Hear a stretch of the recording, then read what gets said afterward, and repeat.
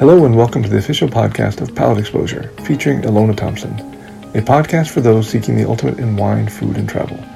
Each week she interviews winemakers, chefs, celebrities, and a variety of guests that shape the way we enjoy life. Do you think the educational institutions, such as CIA and others, do you think they are doing an adequate job teaching the young chefs about the organizational skills and other types of business acumen? I think so. I think in terms of teaching the skill and then whatever it takes for it to be a good cook, yes, they have much more tools at their disposition than the school that I went at, even though it was one of the better one in France. I think in terms of teachers and then just size of the school and in the equipment alone, there's a lot more there. Mm-hmm. Now, the CIA, provide one of the greatest teaching tool, but it doesn't make chef. Mm. So that's where the difference lies. Like in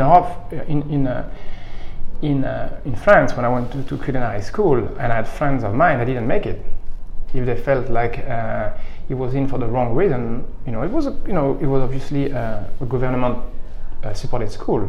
Yeah. So you have to be in it for the reason. If you felt like your grade were slacking because you were not into that, or you didn't make it. Mm-hmm. Yeah, as long as you pay the tuition and you go to the end. Yeah. And so how many people, even in France back then, I remember they were saying that only 40% maybe of the people that would graduate would remain in that field. Wow. So that's it. I think it's probably lower in the state, in America. Mm-hmm. So it's a great school, but it has everything that can be taught.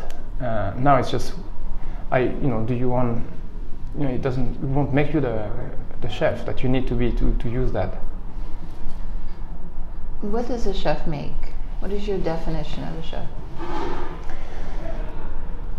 The definition of a chef, as I said, so it starts with the fact that someone that must be obviously loving the product, obviously, and loving to the idea of pleasing people, because that's kind of what we are. We fall into the hospitality business. As I always explain, it's not about the chef's ego, even though very often you find that coming into the way. Our job is to provide a good time. We're in the hospitality business. That's all we do. We don't sing. We don't dance. All we do is provide, and people decide, unless you're in a different side of the restaurant business, but the restaurant, the side that we're in, people choose to come here. Mm-hmm. They choose to have, we're only going to give them, we're going to provide them with a good time through the service, the wine, mm-hmm. and the food, that's all. So you have to be in to make someone happy. And whenever you do a plate, or whenever you place a piece of bread on a plate, it has to do like, I always tell them, you have to do it like you would do it for your mother. Like you have to put your heart into it. It's powerful words. So, in a way, what you're saying is that there's a transference of your intent to the actual physical product. Would you agree with that? Yes. And you have to want to make it, that you have to be, you really got to be in it for that. Like you have to want to please. And that's, part of respecting the product is there too. Like you could see, I could see now, I can judge a chef on the way they'll handle, they'll season a piece of fish. I'll judge them in the way they flip a piece of fish. I'll judge them in the way they put a plate in the window. Details matter, huh? It's not detail. It's vibe. If the guy, the chef, just put something with his two hands and delicately and look at you in the eyes, they said, okay, this is what I've done. And some of them just, that is not the same chef. The same thing, same job, they happen. But the level of careness of your job shows right there. Hmm. You could see if the guy is hunched down like and try to flip a piece of meat, all that energy, careness goes right through. And if the guy is like that and flip it, it's not the same guy. It's not the same cook. Wow. They'll do a job, but there's one of them that I can take someplace. There's one that will stay there. I can tell you that. You can see the same when someone tosses a salad. You can see if the guy uses his tongue to do that, forget it. He's not a cook. He's a deli cook. Maybe he's wise enough to have wing it there, but he doesn't have the log. So that's some powerful stuff that you're describing. The physicality, your relationship with what you do. Yeah, it's very personal, and you're observing a person that's handling things in a way that's more intimate, that's more direct contact, that cares, that tells you a story about him or her. Definitely. And it tells you like if that person, he or she has it or not. Mm-hmm. And that's not education, because I've had, I have a lot of self-taught individuals that can cook and taste a lot more than people who went to culinary school. That's something like school can teach that. You see, like, you judge if you ask a chef, so sometimes we provide the recipes because we have to help the consistency. That's my job to break it down. Everything is dated, so if one day we feel like our taste bud has changed a little bit, you can adjust. So that's the rigorous part of our job. But the ultimate test is a spoon. So if the guy, the chef, does a recipe and doesn't test it, when I ask, did you test it? No, not yet. I mean, what are you doing? Like, you have to test it 5 times before you even bring it to the end. You cannot not do, you can, like, for me, it's just like, all right, so it tells me where that chef stands. Yeah. So it's the same way you have to test your boiling water before you blanch something. That's where you start testing, and all the way until the end. That kind of mindfulness, is it common in your business? Probably the better chef, yeah. The people that that cares about their job. Yeah, it's not to a certain degree. Yeah. And people have their pet peeve also. They think that they are more. But I would think definitely like if the restaurants that are very serious, yes, there's no doubt it's there. Yeah. In the better place, I think. Does it present a challenge for you in terms of staffing? Of course, we have. That's one thing that we have. We're always, unfortunately, always looking for staff. I mean, yes and no. I think we have a good environment in all of our restaurants that people are staying. But there's always, 1 or 2 missing, and it's such a teamwork and synchronized that one element, like if you have a team of 4 chefs, if there's one that trails, it takes everyone down. Yeah. So it seems that there's always one that we need to change. It feels so. The core is there. The core is there because but you go through through a process. You don't, if this very rarely will you open a place or start up and then the same team will be there. At least a culinary team, because you have to. You have to find the right osmosis between the chef, the product. Some chefs are better at cooking other things, and some are less rigorous, or some are just some chefs think it's crazy what we're trying to do, and then they rather the easy, easy cooking. So you have some standards that need to be respected. Yes, and then of course, and then but it's a process, but.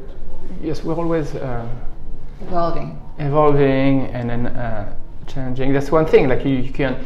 That's another thing that you cannot do today what you are doing tomorrow. You can't. You have to always not necessarily reinvent yourself, but try to see not what's next, but how to better yourself. Yeah. And sometimes it means.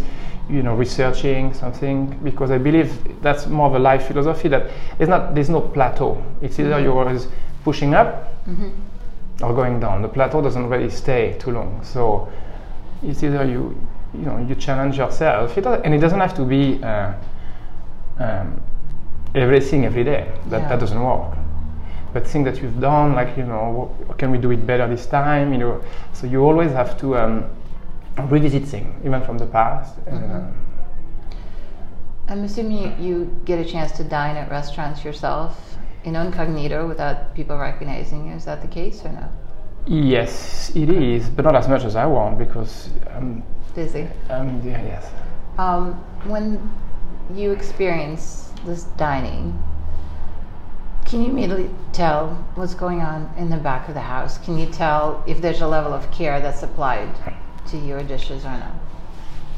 Yes, pretty much. I mean, yes, definitely. How do you judge that? First of all, I think a serious restaurant will start with the front of the house. If the front of the house know their product inside and out, they know what the chef is trying to do, then you can tell that there's a real philosophy, and the real philosophy has been carried out to the front of the dining room. Because any wise chef should know that we're in the back of the kitchen, we're not in the front. And sometimes chefs, I speak for myself, I don't necessarily like to speak to people. That's why I like to be in the back and do what I have to do. Then there's, and I think, but knowing that, you have to realize that the person that's going to speak about your concept or the food is the waiter. So they need to know. I always tell them, when they describe something, it almost has to feel like they just had to make the dish. Like it has to come to you. It's just almost like, oh, I'm sorry, I still have a little bit here. Close. When they do that, you in it. The guest, there's a lot of tricks in the food. Not tricks. There's a lot of layers. There's a lot of nuance. There's an idea that the chef has tried to do, or at least in the better restaurant. So. And it's like tasting wine also. You could probably relate with that. It's just like if you're told what to look for or pay attention, therefore you need a good waiter, then you can get it. You say, oh yeah, that goes well with that. If I'm not telling you, and because you're not aware, your brain is not ready to it's not looking out for that. You may go right through without. It's still going to taste good, but you will skip a bit. I mean, I like wine. I'm not a sommelier by all means, but if you have a glass of wine and then someone direct me as of what to look for or what, with those sophisticated wine terminology, then you have more chance to identify that thing. So you're making a case for active listening. Yes, I mean you have to, and at the end of the day, what does he do? And make the guests give them a better experience. And it's not about education. Sometimes people think we're going to educate the guests. No. If you want to be educated, you go to school. You don't come to the restaurant. This is not our job, but it's our job to give enough information. So what we thought sometimes doesn't work. Made the dish gets to the guest. Whether you like it or not, sometimes that doesn't mean it's always, but that's very important. So I forgot what was the first question, but no, I asked you as a consumer, basically. Even though yes. you always have your professional hat on. I think it's impossible to divorce yourself from that. But as a consumer, when you're in front of, let's just say, a progressive meal, what do you look for, and how do you identify what goes on in the kitchen, and who has that level of commitment that you described earlier? So there's, that would be definitely that. If you have that, it tells you that you do have a serious culinary team behind, or a serious chef. If that gets translated into the dining room, so that's a when that happens, very often you will you have a lot of chances to have a good meal. Then after, presentation matter, the salt. Sometimes, that you could go to that's where, once again, it goes back to tasting and the fact that the chef, if things are not seasoned is the basic of cooking. Yeah. You take the salt away or too much. So that would be the first thing. And if you have something that's usually under seasoned, more often you get things under than over. Then it's a very strong indicator of who's there, or at least that every dish has not been checked. So there's certain touchstones that exist in order to judge the true quality. Mm-hmm. You know, and not just how elevated the food is, but just the basic foundational stuff. Oh, yes, I mean, because the love doesn't have to always mean 3-star and then super complicated. Yeah. I said the respect of the food. It start in a mom and pop places. Yeah. This is not 3-star related, and then and very often, you know, sometimes the very high-end restaurant, they may also sometimes, by being so sophisticated, take away to what really the restaurant yes, they is. lose the... It's a little bit too sophisticated. Yeah. We've had that experience sometimes where it just takes away from what going to a restaurant means. So, for an average consumer, especially in the fine dining space, it can be intimidating. They don't really know what they don't know. They don't know what to look for.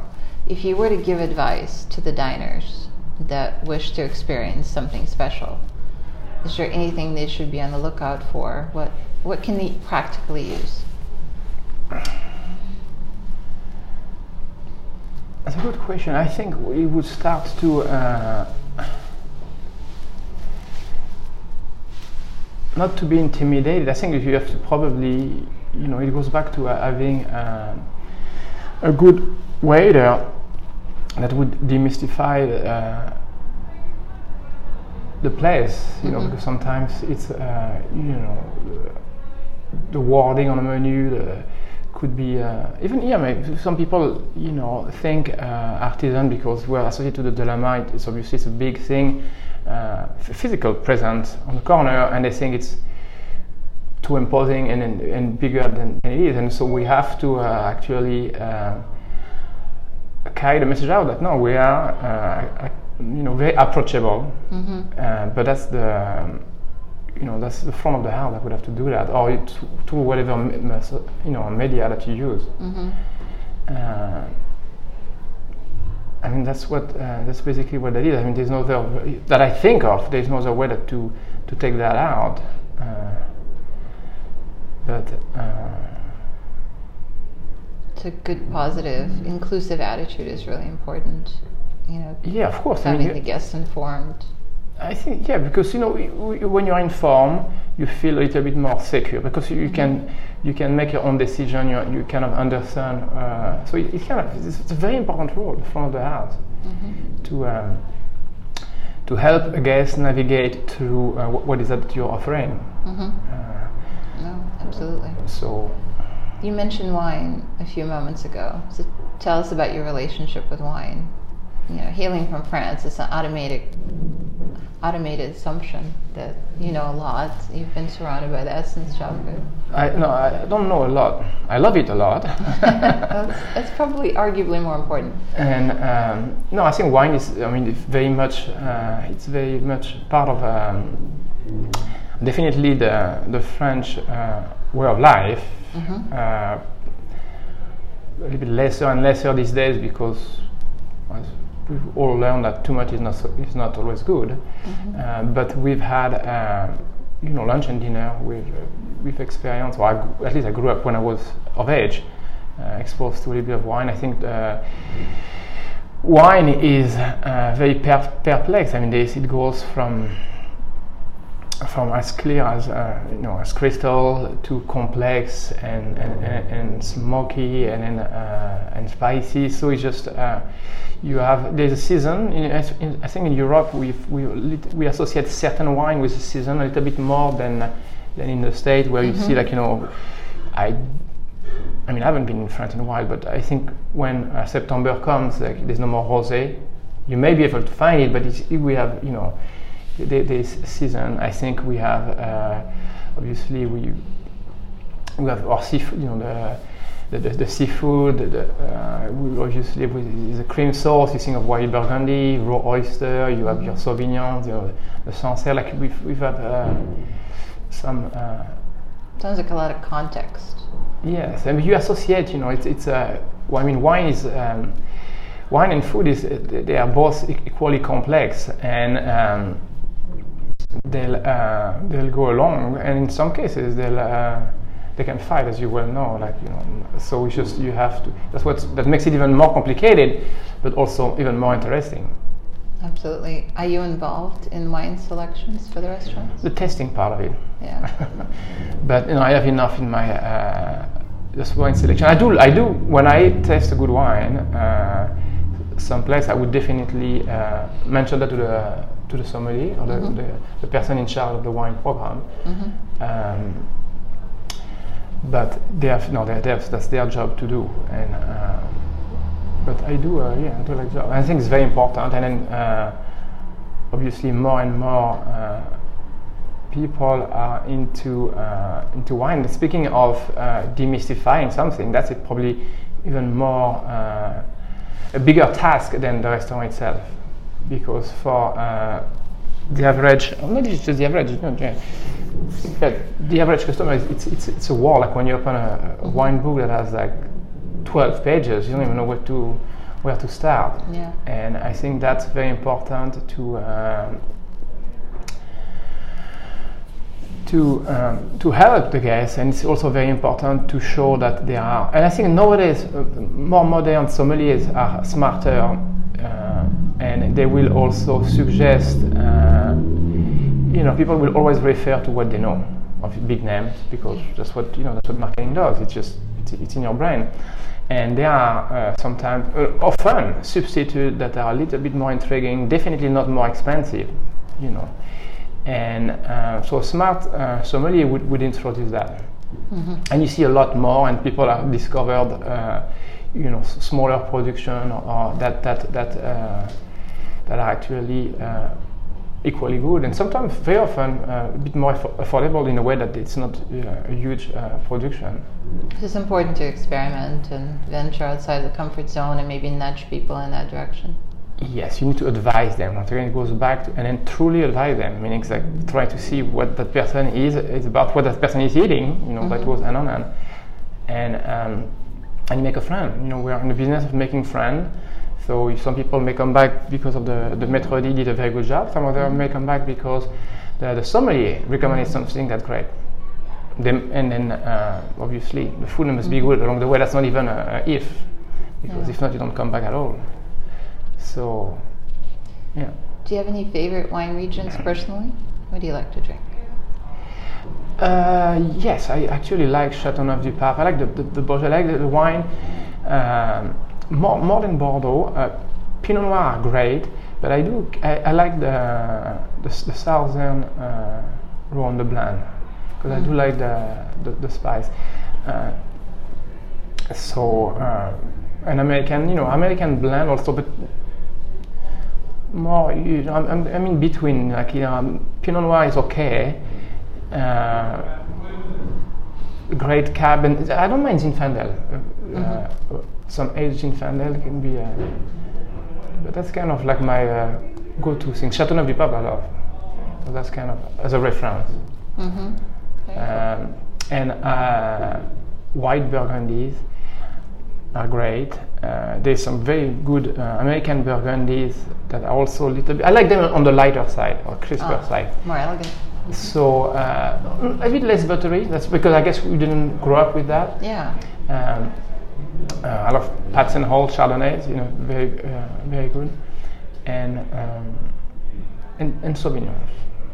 That's also, especially when you mean raw oyster, raw bar, like. And I do like my oyster, so yeah. So that's it. And cheese. Of course, if you didn't like cheese, I think you would probably be excommunicated from France. One of my, you see, like the one thing, yes.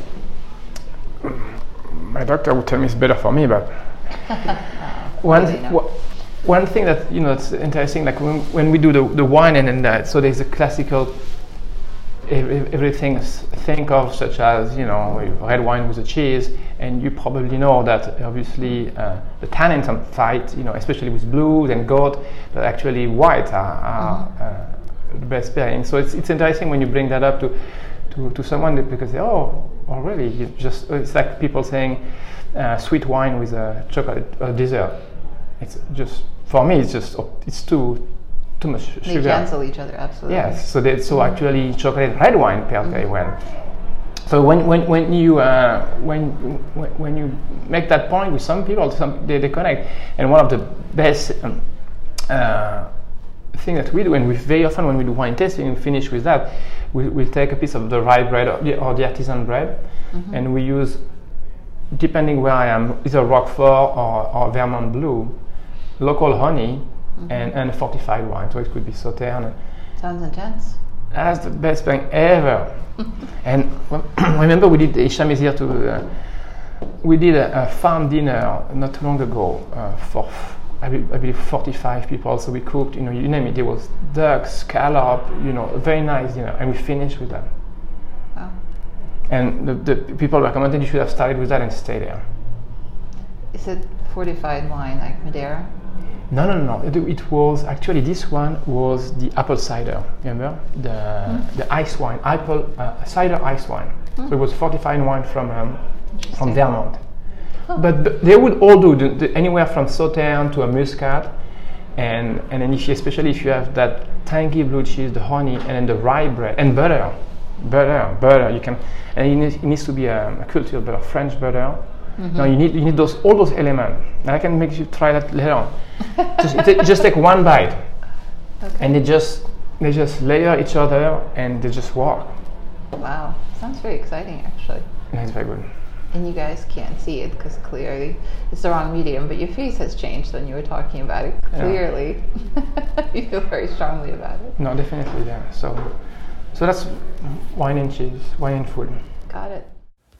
The conclusion of this interview can be found in the next podcast, already available for your download. Thanks again for tuning in to the official podcast of Palate Exposure, featuring Ilona Thompson.